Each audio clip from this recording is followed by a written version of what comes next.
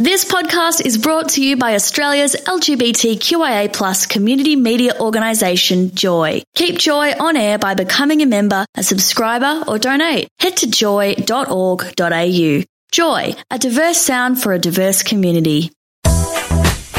Tom and Warren on Joy. You gotta fight for your right. Fiona Patten took her place in politics as the leader of the Australian Sex Party. I know a lot about this. Last year, the Sex Party was dissolved to make way for Reason, a political party through which its founder is aiming to take radical common sense nationwide. Or maybe there is too much sex in Parliament and what we do need is more reason. My motion is one piece in this puzzle and I'm pleased to start the dialogue. Reason will get attention in certainly what seems like a very unreasonable time in politics. Good morning, Fiona Patten. Good morning. That's fantastic. Yeah, what an introduction, huh? I know. And Johnny Farnham on Joy. When was the last time you heard that? Let's hope never again, but no. Fiona, we've got a very big week this week. We've got the Wentworth by-election this Saturday. Yes, and that appalling email that went out last night. Oh, yeah, we saw that Karen contracted HIV yesterday or something and will not be running, and they should vote Liberal instead. Are you serious? Did someone... I know. That's, it just does. It doesn't get more dirty than that, really. That was just so disgusting. But it's going to be an interesting race. I think there's about 10 candidates, so it'll definitely come down to the wire. And it's been really interesting just seeing how it's affecting federal politics, where things like the religious freedoms report, they're not going to release that really till after. Yes. Till after the election. But is that a shock, Fiona? They've had it since, isn't it March anyway? They've been sitting on it and holding it anyway, so we only know because it was leaked. That's right. And I think, I think maybe you're right. I think there's other reasons why they're holding on to it, because they don't like what's in it, because it actually shows the enormous number of religious freedoms that our religious organisations already get. Exactly what you said. I was reading something and they said this might be their biggest mistake. This might come back and bite them on the butt. Yes. Because it's come back and actually realise they have more than they should.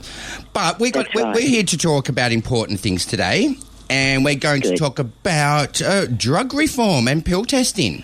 Yes. There's a level of urgency to this now. The evidence is in. It saves lives, and any government that doesn't allow it is actually putting young people at risk. Well, I mean, we all know that the war on drugs is not working. It's not a war on drugs because, basically it's a war on people with mental health that might get caught up in a drug dependency. Has nothing against the people who are shoving it down people. But you are correct. So, I mean, we all know that in the LGBTI community, look, we all know that drug taking is there. Pill testing is something, people are going to take it, is going to save lives. People are going to be able to know what they're putting in their body. And what it means, and what we saw, like I went overseas last year and took some politicians with me and a police officer, and we saw how it operated in the UK. And we saw that if the report came back that the substance was either unknown or wasn't what they expected, they threw the substance away. They didn't take it. So that saves lives. They also, sometimes you have no idea how strong the substance is either. And that's where you can get into real trouble with overdosing. So they also provided that information. So as well as just general drug information, are you drinking alcohol? Are you using other drugs? Are you doing this? So it was really frontline harm minimisation. And I'm very hopeful that the government will make an announcement so that for a trial to happen, so that this summer we can ensure that our festivals are safer. In some countries you can't get insurance unless you've got pill testing. Oh, really? Oh, wow, that's such a... Well, I mean, that sounds fantastic. Very progressive. Yeah. I see there was a push also to move one of the music festivals to Canberra, because I believe you can do it there. Well, that's right. Canberra did run a test. And, it was really alarming because, well, we probably have the most expensive drugs in the world. We also have the most adulterated drugs.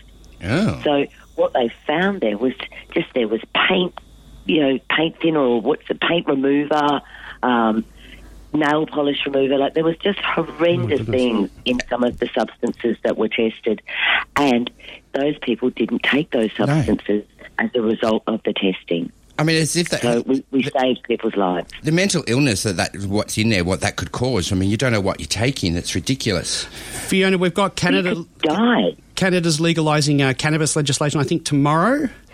Well, actually, it's already happened. Oh, it's happened. Wow. I'm not sure where Canada's time is. I know they're behind us, but it happened midnight Wednesday their time. So I think, I think they've all been lighting up in celebration over there, or vaping in celebration. Vaping. Over there. Look, it's a real hard one. Vaping in celebration. We're reading here now alcohol's about to go up.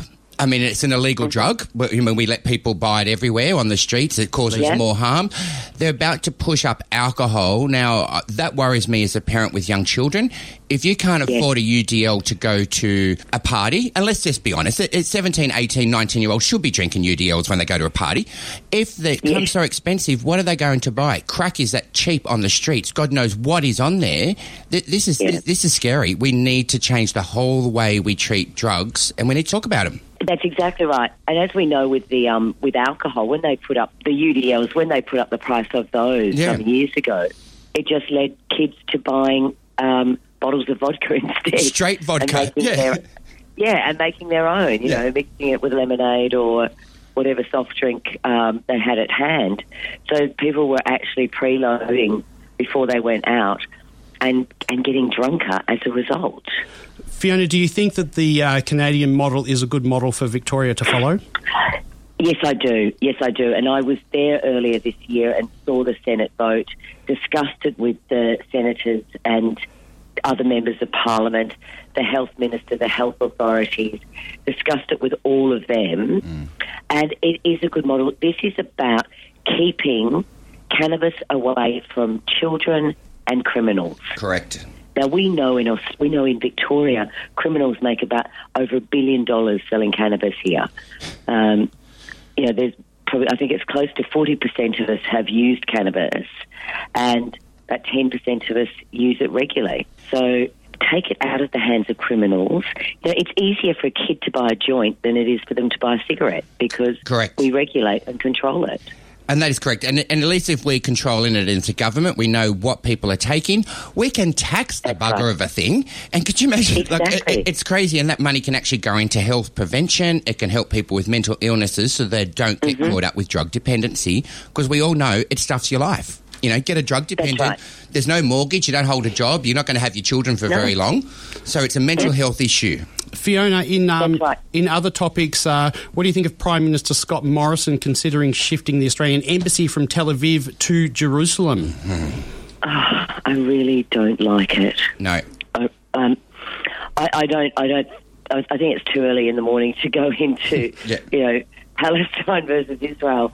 But this, to me, seems to be it's a clear election message to the sort of the more Zionist Jews who live in Wentworth. I'm disturbed by it, and I think we all should be. This is not working out a two-state solution. This is actually picking sides, and this is not what Australia should do.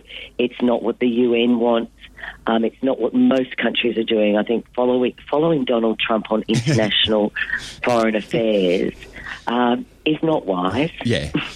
You don't want his name at the bottom of your sheet, do you, when you put it up to Parliament? Oh, thank you on behalf of Donald Trump. Yeah.